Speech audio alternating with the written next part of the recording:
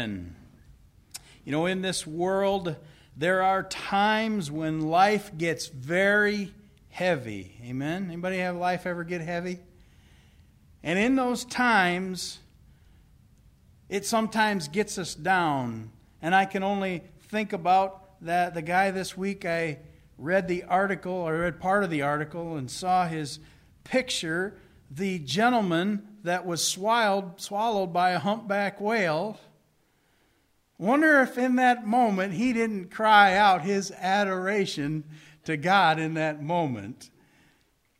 And I find that God's timing is incredibly unbelievable, because I've had on my radar for about 2.5 months that today we would be beginning this series, Jonah, when two wills collide. And wouldn't you know it, this week, I'll have a picture of him next week, I hope to find, the gentleman that was swallowed by the humpback whale off the Massachusetts coast. But anyway, you can't make these things up. Isn't it crazy? So, but if you would like to read along in our passage today, we're going to be in the book of Jonah. It is in the Old Testament after the major prophets.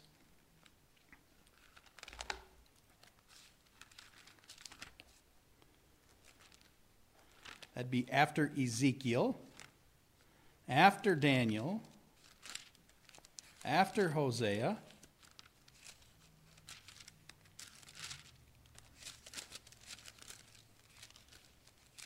after Joel, after Amos, after Obadiah, you will find the book of Jonah. Jonah. We're going to read the first 3 verses. We're going to pray, and then we're going to dig into this book. The word of the Lord came to Jonah, son of Amittai. Go to the great city of Nineveh and preach against it, because its wickedness has come up before me. But Jonah ran away from the Lord and headed for Tarshish. He went down to Joppa, where he found a ship bound for that port. After paying the fare, he went aboard and sailed for Tarshish to flee from the Lord. Father, we thank you so much for this day. We thank you for your timing. I can't make these things up, Lord. You just do. And so, Father, we just pray that as we begin this series today, that you would speak to hearts, that you would open minds, that you would clear ears. Lord, we want to be able to see and hear and receive your word this morning very, very clearly. And we pray these things in Jesus' name. Amen. How many of you have had the pleasure of investing any amount of time with a 2-year-old? Anybody had any blessings of being able to invest time with a 2-year-old? Well, those of you that have may understand a little bit better. You understand what happens when 2 wills collide, right? You see, for a 2-year-old, his or her will is the only will that matters, right? Am I right? And for that 2-year-old, when their will is impeded, trouble is sure to arise, right? You know what I'm talking about. But here's the thing. Although most of us hearing this message are 30 or 50 or 70 or 80 years removed from when we were 2 years old, that inner 2-year-old can reappear in our lives from time to time when we're not happy because my will was not done. You know what I'm talking about? That's exactly where the prophet Jonah was at this particular place in his life at the beginning of the book named after him. God willed Jonah to go and deliver his message to a specific people. But Jonah willed for those people not to hear the message.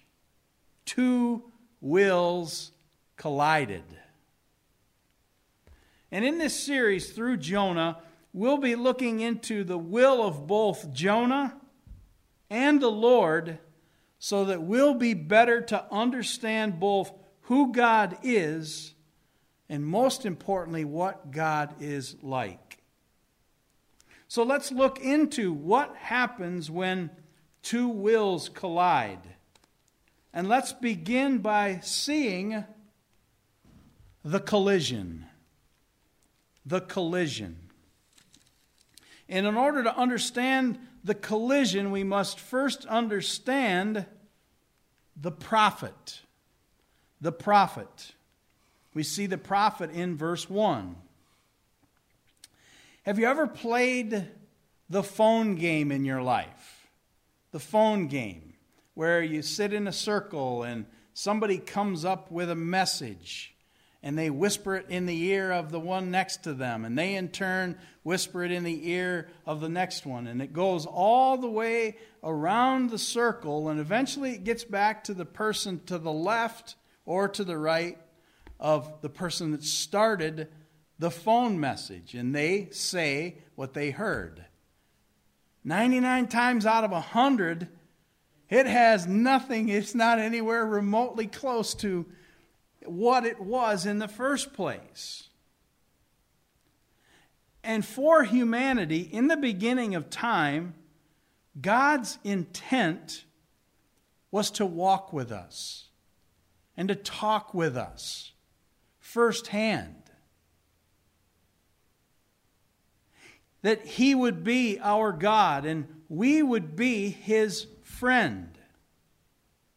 God desired to speak directly and to live with us so that we could clearly hear His will for us. Although much has changed since the garden and the fall, God's desire that we hear His will for us from His mouth has never changed. Never changed.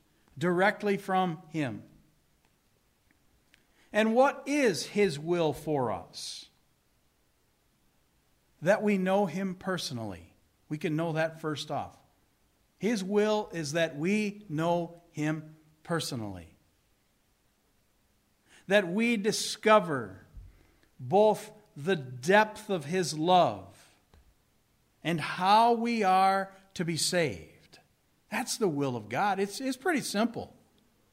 It is very simple. It's never changed. But beginning with Moses and the fear that the people experienced when God spoke with him somewhere up on Mount Sinai, you know, the thunder and the lightning, I don't know if it rained on him or not, but in the booming and all of the stuff, and the people down on the bottom were terrified. What happened to Moses?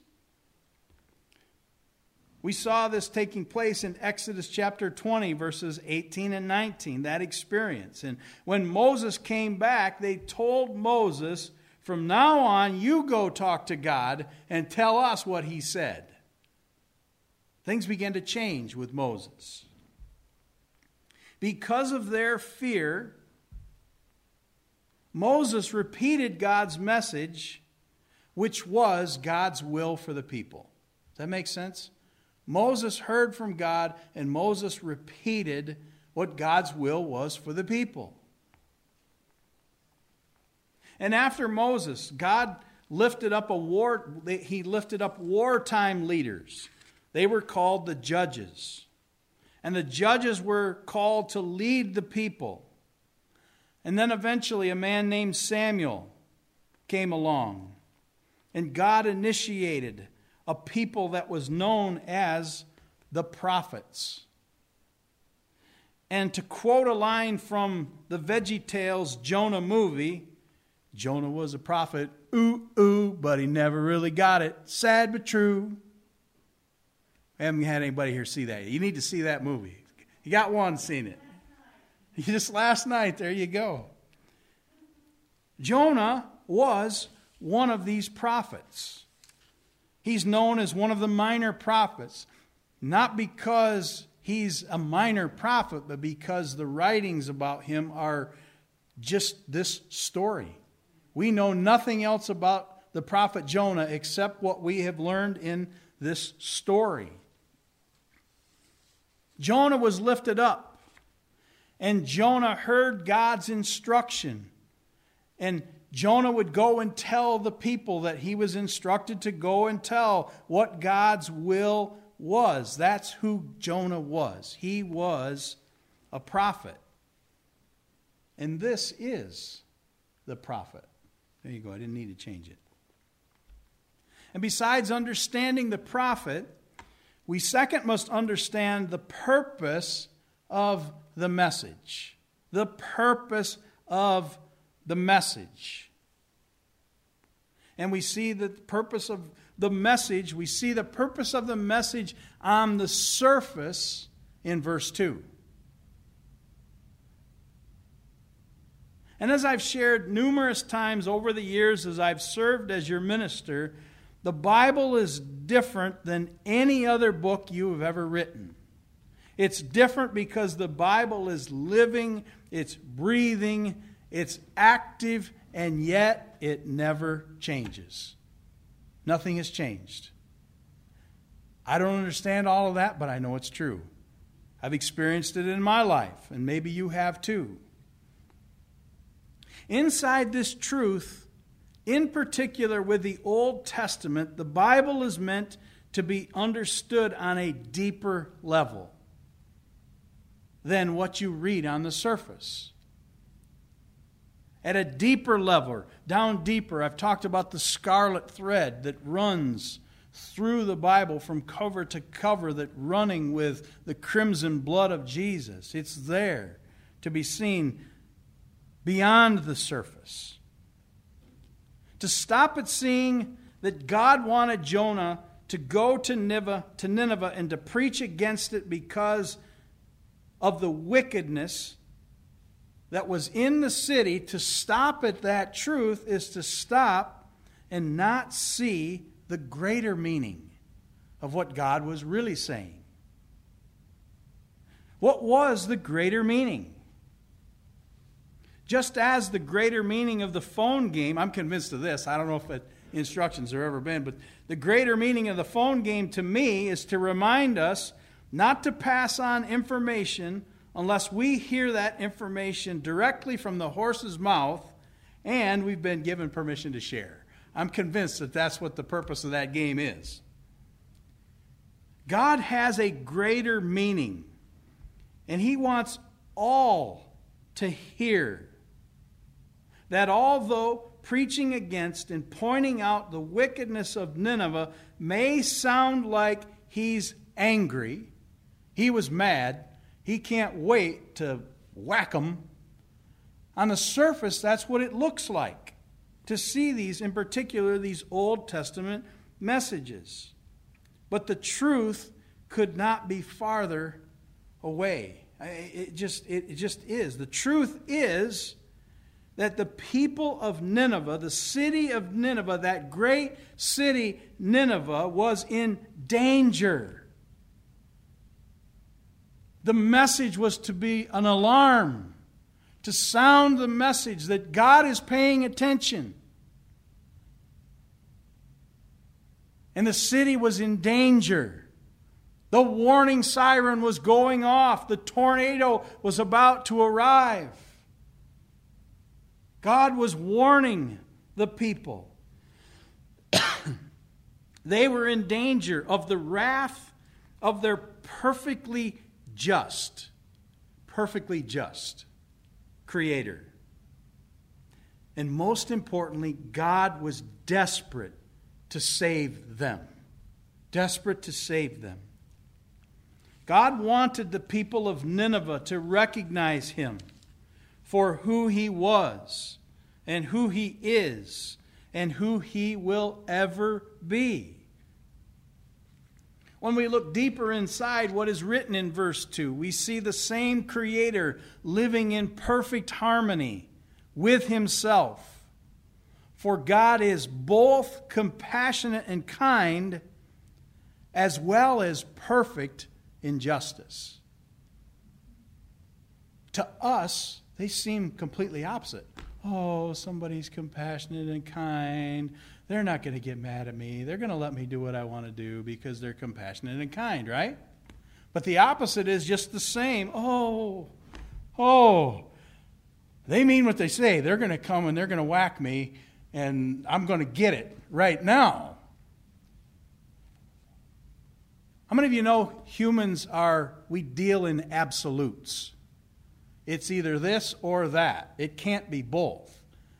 And yet the truth is our Creator is both. He is completely compassionate and kind, as well as perfect in justice. That's why God called Jonah to go to Nineveh and to preach against their wickedness. They were in danger of His justice.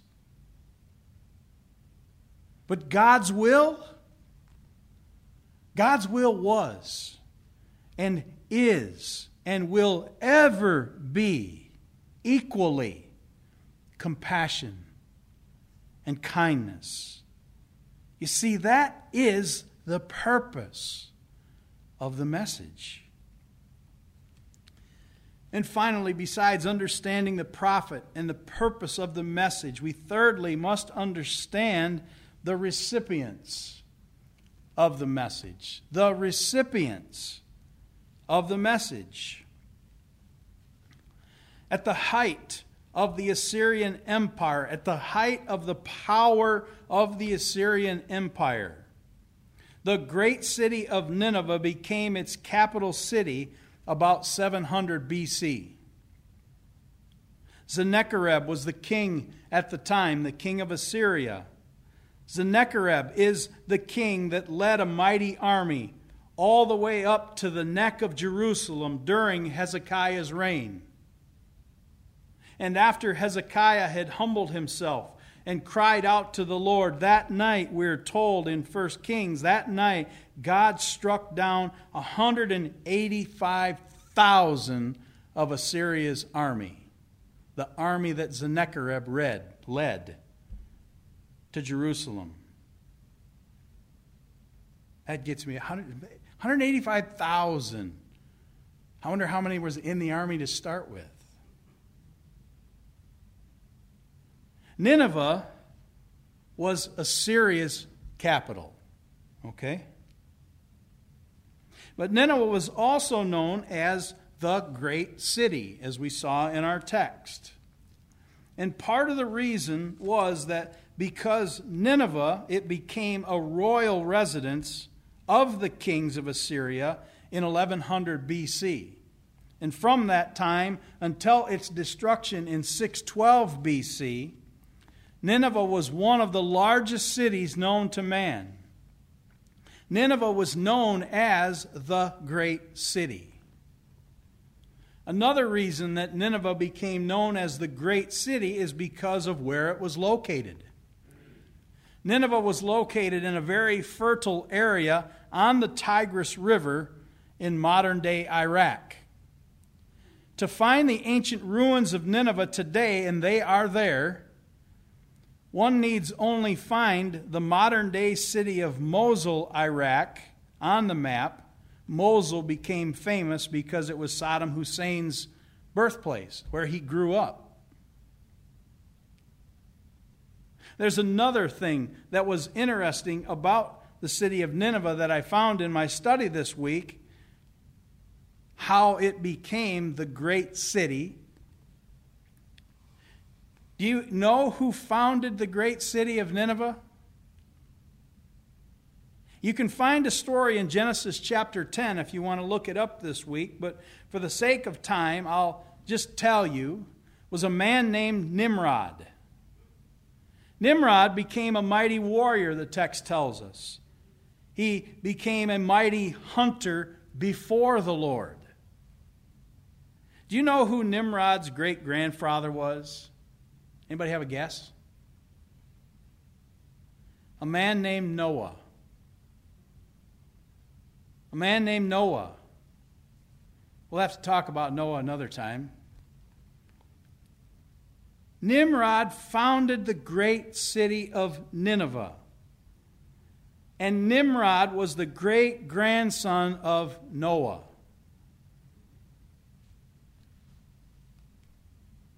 The word of the Lord came to the prophet Jonah, son of Amittai. Go to the great city of Nineveh and preach against it, because its inhabitants are in danger of my perfect justice. But Jonah, he had a different will. God's compassion willed Jonah to go. God's compassion willed Jonah to go and to preach against Nineveh so that they would hear the word of the Lord, so that they would repent. But Jonah, he ran the other way, away from the direction the Lord wanted him to go. In fact, the opposite direction from Nineveh. What was Jonah thinking? Why did he run the other way? Why was God's will a problem to Jonah? All of these questions and so many more will be answered in this series, Jonah, when two wills collide. So in closing today, I'd like to ask each of you, in the hearing of my voice, both here in this place and over the internet, what has the Lord been saying to you? What is the Lord saying to you? What has He been saying, maybe, for quite some time?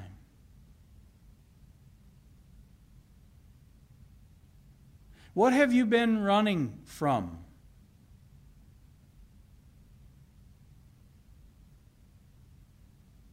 Today, I pray, will be your day to consider the word of your compassionate and kind Creator, who is also perfect in justice. To consider the word. God loves you.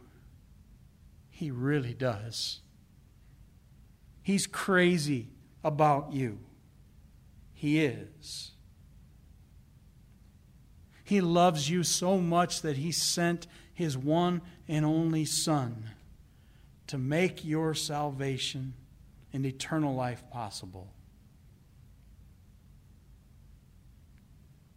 And regardless of where you have been, and regardless of whatever you think that God can't forgive you for, the truth is, and will always be, just as it was for that great city Nineveh, so it will always be for each of us, right where we are today. The Lord wants you to escape His perfect justice. Oh, He wants you to escape. He wants you to see Him for who He really is. He wants you to see that He truly is compassionate and kind, and that His love never, ever fades. And I pray today that we will see that, each of us, right where we are, as well as throughout this series, that you will see Him afresh and anew, that you will recognize His love and His compassion for you right in the middle of where you are. And I pray that throughout this series that you will find the strength and the courage to say, yes, Jesus, I trust you. And I pray that you'll discover the courage to take him at his word, to take him by the hand and follow him wherever he leads. Amen? Let's pray. Father God, we thank you that this is who you are. This is who you are. And I thank you that your message never changes, that it's the same yesterday, today, and forever. I thank you for your incredible love for us. And Lord, just as I'm thankful for your love, I'm thankful for your justice. And that you are able, even though we are a people of absolutes, you are a God that has no problem juggling both, because you are all-encompassing. Lord, we thank you that you are so much more than we give you credit for, especially in forgiveness and compassion and kindness to each one. Oh, Lord, we pray that your grace and your mercy would abound through and through us today and as we walk through this message, and both now and forevermore. Amen. Amen. Amen. Amen.